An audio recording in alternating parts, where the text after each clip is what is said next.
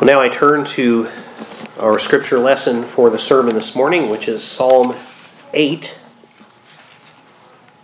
The 8th Psalm. We read here the word of God as given to David the king and prophet. And as we'll see, especially verses 4 through 6 have a special application to our Lord Jesus Christ. The caption of the psalm says, "To the chief musician on the instrument of Gath, a psalm of David." So let's attend with reverence to the reading here of God's word as we read Psalm 8. O Lord, our Lord, how excellent is your name in all the earth, who have set your glory above the heavens. Out of the mouths of babes and nursing infants you have ordained strength because of your enemies, that you may silence the enemy and the avenger. When I consider your heavens, the work of your fingers, the moon and the stars which you have ordained, what is man that you are mindful of him, and the Son of Man that you visit him? For you have made him a little lower than the angels, and you have crowned him with glory and honor. You have made him to have dominion over the works of your hands. You have put all things under his feet, all sheep and oxen, even the beasts of the field, the birds of the air, and the fish of the sea that pass through the paths of the sea. O Lord, our Lord, how excellent is your name in all the earth. This ends the reading of God's holy word for us this time. And let us briefly pray. Lord, we do thank you for your written word. Thank you that you have not left us as orphans, but sent the Holy Spirit, and that he brought to the apostles' remembrance all the things that Christ taught, and that he inspired all of the Old Testament scriptures. And so we have a full canon of scripture that can be trusted. So we pray now that you would help us to understand it, and thereby apply to our lives the things that you would have us know and do. We pray these things in Jesus' name. Amen. The last time we observed the Lord's Supper, I began a series on Christ in the Psalms. And at that time we looked at his eternal and pre-incarnate state as a person of the Godhead in connection to Psalm 33, especially verse 6, which says, "By the word of the Lord the heavens were made, and all the host of them by the breath of his mouth." Today we're going to consider the incarnation of the Son of God in connection to Psalm 8, verses 4 through 6. What is man that you are mindful of him, and the Son of Man that you visit him? For you have made him a little lower than the angels, as the New King James has it here, and you have crowned him with glory and honor. We know it's appropriate to connect these verses directly to Jesus Christ, because that's exactly what Hebrews 2, 6 through 8 does. And we read that just a little bit earlier. We even saw recently in 1 Corinthians 15, verse 27, that Paul makes reference to the statement in verse 6, you have put all things under his feet, connecting it to the exaltation of Christ after his resurrection, his ascension and his session at the right hand of God, and all things are placed under his feet. All authority has been given to him. But today we're going to stick with how these verses connect to the incarnation of God the Son, when God the Son became a human being. It might be helpful simply to examine David's words in Psalm 8 verse by verse. We won't look closely at the whole psalm, but instead we'll concentrate on verses 4 through 6. But I'll go quickly through the whole psalm, just verse by verse to begin with. David begins and ends the psalm with the same words found in the first half of verse 1 and then in verse 9. O Lord, our Lord, how excellent is your name in all the earth. Or we could translate it as, how majestic is your name in all the earth. Notice the first Lord, if you're looking at your Bibles, is all in capital letters. Now, that represents God's covenant name. Yahweh is the best we can guess it was pronounced. The second Lord, you'll notice, is not all caps. That's the Hebrew word Adonai, Lord or Master. And really, it's an odd form of the word for Lord and Master that suggests he's our and my, or my and our Lord and Master. O Yahweh, our Lord or our Master, how excellent or how majestic is your name in all the earth, is what David is saying there. After beginning with that declaration, then, King David points out ways the Lord has shown himself to be excellent or majestic.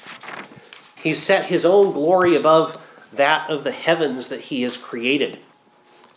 The second half of verse 1, who have set your glory above the heavens. God's glory shines brighter than that of the sun. It's more excellent than the beautiful light of the moon at night. It's more radiant and beautiful than the stars.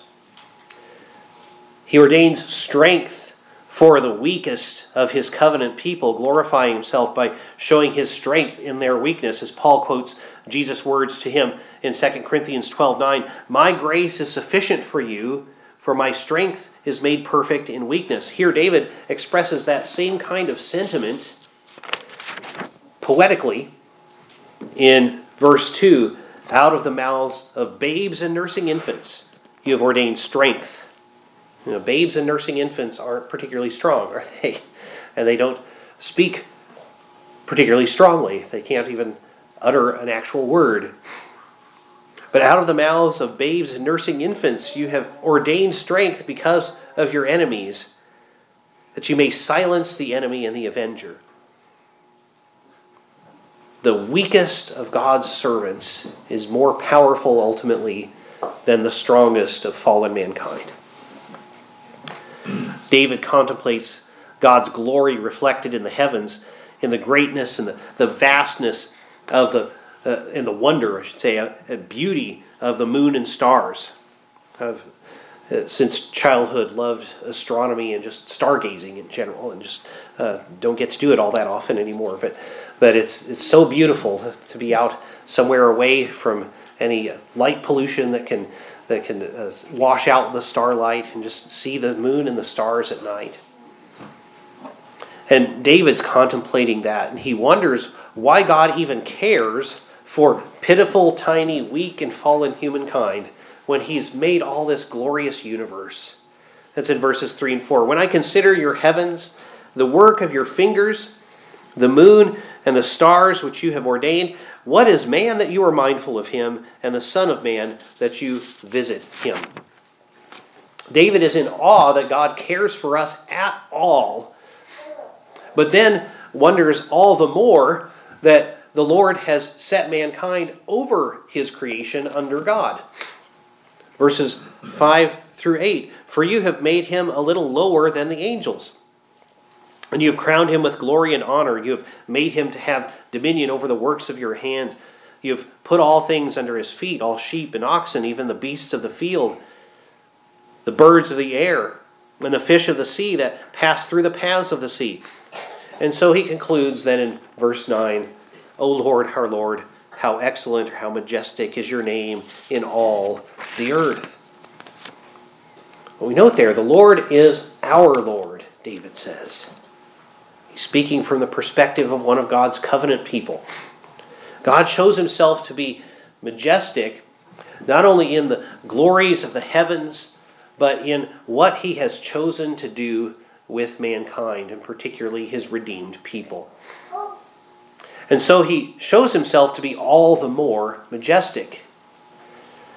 But if we look closely at verses 4 through 6, if we look there more carefully in the light of related scriptures, we see even more reason to see that the name of the Lord is majestic, is excellent. In verse 4, David asks, "What is man that you are mindful of him, and the Son of Man that you visit him?" Interestingly, a lot emerges as we dig a little bit into the Hebrew text there of that verse. For one thing, the verb translated visit there has connotations of caring for and watching over. It's not just stopping by for a cup of tea or something like that. It's not just a visit like that. I think a while back I remembered the Hebrew of this verse incorrectly. I think it was in Sabbath school. And I think I said that it referred to Adam and his son Seth. And actually it refers to Adam and his grandson, Seth's son, Enosh. More literally, the verse actually asks, "What is Enosh that you are mindful of him, and the son of Adam that you visit him?" That's very telling. Well, we know, of course, that Noah was a descendant of Enosh, the son of Seth. So that's appropriate in one sense to say that it's an appropriate poetic term for the whole human race. We're all descended from Enosh, like we're all descended from Noah, and we're all descended from Adam. Enosh is the ancestor of us all. But the fact that rather than simply using Adam, what is Adam, which is the general term for human beings in the Bible, in the Old Testament, it's the normal Hebrew word for the human race, David uses Enosh, and he uses the expression son of Adam. That tells us some very important things. When in verses 5 and 6 he speaks of someone's being a little lower than the angels, as the New King James has it, and crowned with glory and honor and having dominion over creation, we know he's not merely talking about the first Adam. He's not just talking about the human condition before the fall. This would apply very well to our condition before the fall. He made Adam and Eve. We know from Genesis 1 that God made humankind and used the word Adam to apply to both of them. Made Adam in his own image, male and female. That's Genesis 1:27. And then in Genesis 1:28, he commands them to be fruitful and multiply, fill the earth and subdue it, and have dominion over all the creatures. But we also know the familiar account from Genesis 3 of how our first parents sinned. And we might think, well, so this can apply to Adam, to mankind before the fall, but does it really apply after? And David's choice of words shows it has to apply after as well. Since Adam, the first man, is our covenant representative, we all sinned when he sinned. We sinned in him. We've inherited his fallen, broken, sinful, and mortal nature. Before the fall, Adam and Eve exercised dominion perfectly, and Adam, as the head of the family, had this perfect dominion. After the fall, our relation with nature, or relationships with nature, is broken. You and I cannot exercise the kind of dominion, at least the degree of dominion, spoken of in these verses. We don't exercise it perfectly. We fail at it. But David's choice of words makes clear he cannot be thinking only about Adam before the fall. He's thinking of descendants of Adam. Enosh and the son of Adam. Of course, that can be translated as son of man, which was Jesus' favorite way of referring to himself. He's in wonder that God has made covenant with men. The reference to Enosh brings that to mind as well as because we see in Genesis 4:26 that it was in the days of Seth and his son Enosh that men began to call upon the name of Yahweh, the name of the Lord, the covenant name. That would imply that God revealed his covenant name to them. But for the time being, these verses are fulfilled in us imperfectly at best. Yes, we see that we have dominion over animals, ox and sheep, and even wild beasts. But as we'll see, these words are fulfilled perfectly in Jesus Christ. So let's move on. Verse 5. For you have made him a little lower than the angels, and you have crowned him with glory and honor. Now the Hebrew more literally says, for, or and, or but, or yet, you have made him lack a little from Elohim. and with glory and honor have crowned him. Made him lack a little from Elohim. Now, notice I didn't translate that Hebrew word there. That's because it can mean a couple different things, at least, in this context. Usually, we can tell from the verb tenses or other grammatical clues which way to translate the word Elohim in the Old Testament Hebrew. But the way this sentence is constructed leaves it a bit open. Elohim is a plural word. It's the plural of the word God. When, from the grammar, we can tell it refers to a single being, we know it's using a device that's common to Semitic languages, and especially Hebrew, in which if you use the plural for something, but it's clearly meant to be a singular, so the verbs are conjugated to the singular and that sort of thing, then you know that it's talking about the biggest thing of that category. A great example is from the book of Job, the behemoth. That literally is the word for cattle or beast of the earth. But when we're talking about that in the singular, it means the biggest land animal. The behemoth is the biggest land animal. Similarly, if you're talking about these beings that we can call gods, we'll get into that a little bit here, and there's one that is called by the plural, but it's a singular being, well then we know it's the biggest of that category. And of course, we're talking here about the infinite God, the one true God, Yahweh. But it can also mean what we might call small g gods. It can be the gods of the nations, the false gods, demons that disguise themselves as the gods of the nations. Or it can mean the heavenly beings who dwell in the glorious presence of the Lord. What we commonly call angels. And that's why it's translated here in the New King James as angels. The ancient Greek translation of the Old Testament renders it that way, as angels, as does the King James, the New King James. Other translations may say heavenly beings or even gods or God. It could easily be God, as our Psalters have it. And quoting the Septuagint, the Hebrews chapter 2 verse 7 says angels. Some of your translations of Hebrews 2:7 might have you have made him for a time a little lower than the heavenly beings, because it's applying that particularly to Jesus Christ. That reflects, again, the Septuagint as well, where the word brakuti appears, which means something like for a space or for a time. But Hebrews 2 probably emphasizes that because it's showing how these words particularly apply to Jesus. For a time, not forever, for a time, he became a little lower than the angels, than the heavenly beings. Both Jesus Christ in his incarnation and the rest of humanity were made a little lower than the heavenly beings. But Jesus is not now lower than the heavenly beings. But if we read it as a little lower than God, it remains true both for us and for Jesus in regard to his human nature. In Philippians 2, 5 through 7, we read that God the Son did not count equality with the Father and the Holy Spirit, equality with God, as something to be held onto, to be grasped so tightly that he would be unable to become human and thus be the Savior of mankind. For a time, he became lower than the angels. But even now, in his human nature, because he took on that human nature, he is lower in his human nature than God. But lower only than God. As God, he's above everything.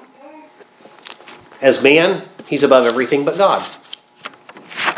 As Paul reflects in 1 Corinthians 15:27, for he has put all things under his feet, but when he says all things are put under him, it is evident that he who put all things under him is accepted. So in other words, God puts all things under Christ's feet. Everything's under Christ's feet except God.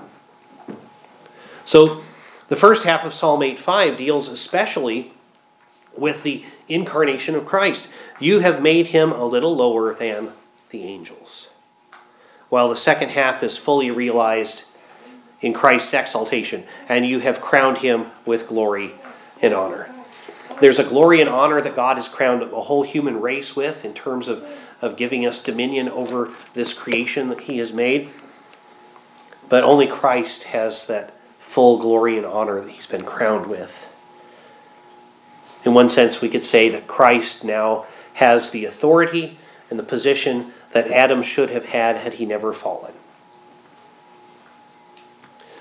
He also has greater glory and honor because in order to attain that position, he perfectly obeyed even to the point of death on a cross. Philippians 2, 9 through 11. Therefore, God has also highly exalted him and given him the name which is above every name, that at the name of Jesus every knee should bow, of those in heaven and of those on earth, of those under the earth, and that every tongue should confess that Jesus Christ is Lord to the glory of God the Father.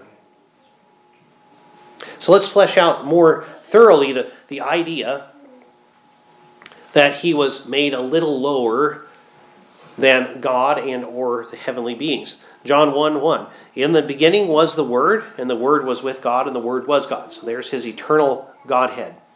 But then John 1:14, and the Word became flesh and dwelt among us. And we have beheld his glory, the glory of the only begotten of the Father, full of grace and truth. Philippians 2:8, and being found in appearance as a man, he humbled himself and became obedient to the point of death, even the death of the cross. Colossians 1:16 through 20. For by him all things were created, that are in heaven and that are on earth, visible and invisible, whether thrones or dominions or principalities or powers. All things were created through him and for him.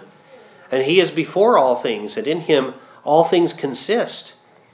And he is the head of the body, the church, who is the beginning, the firstborn from the dead, that in all things he may have preeminence. For it pleased the Father that in him all the fullness should dwell, and by him to reconcile to himself by him whether things on earth or things in heaven, having made peace through the blood of his cross. Or put more simply, 1 Timothy 1:15, this is a faithful saying and true and worthy of all acceptance, that Christ Jesus came into the world to save sinners, of whom, Paul says, I am the chief.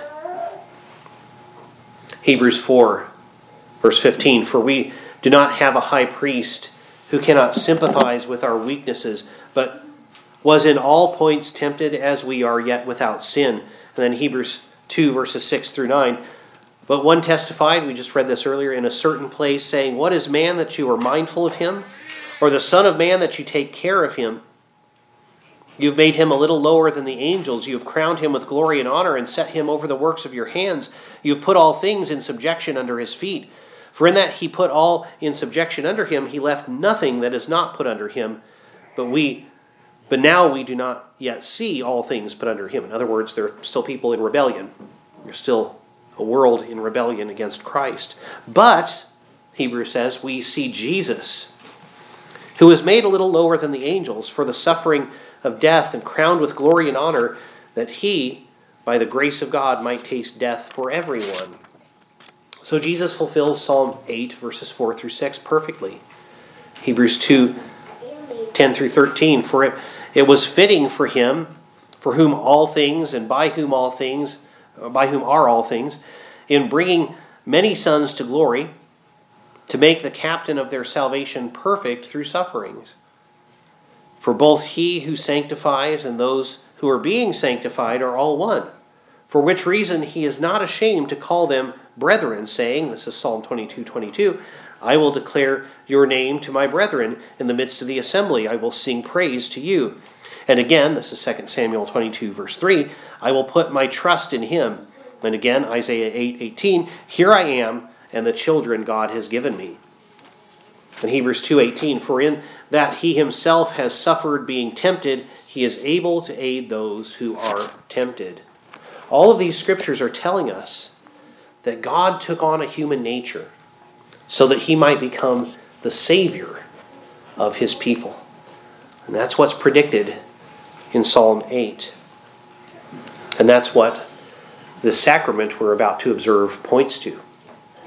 Jesus, the eternal Son, God the Son, took on human nature, took on real flesh and blood, and gave his life for the sins of his people.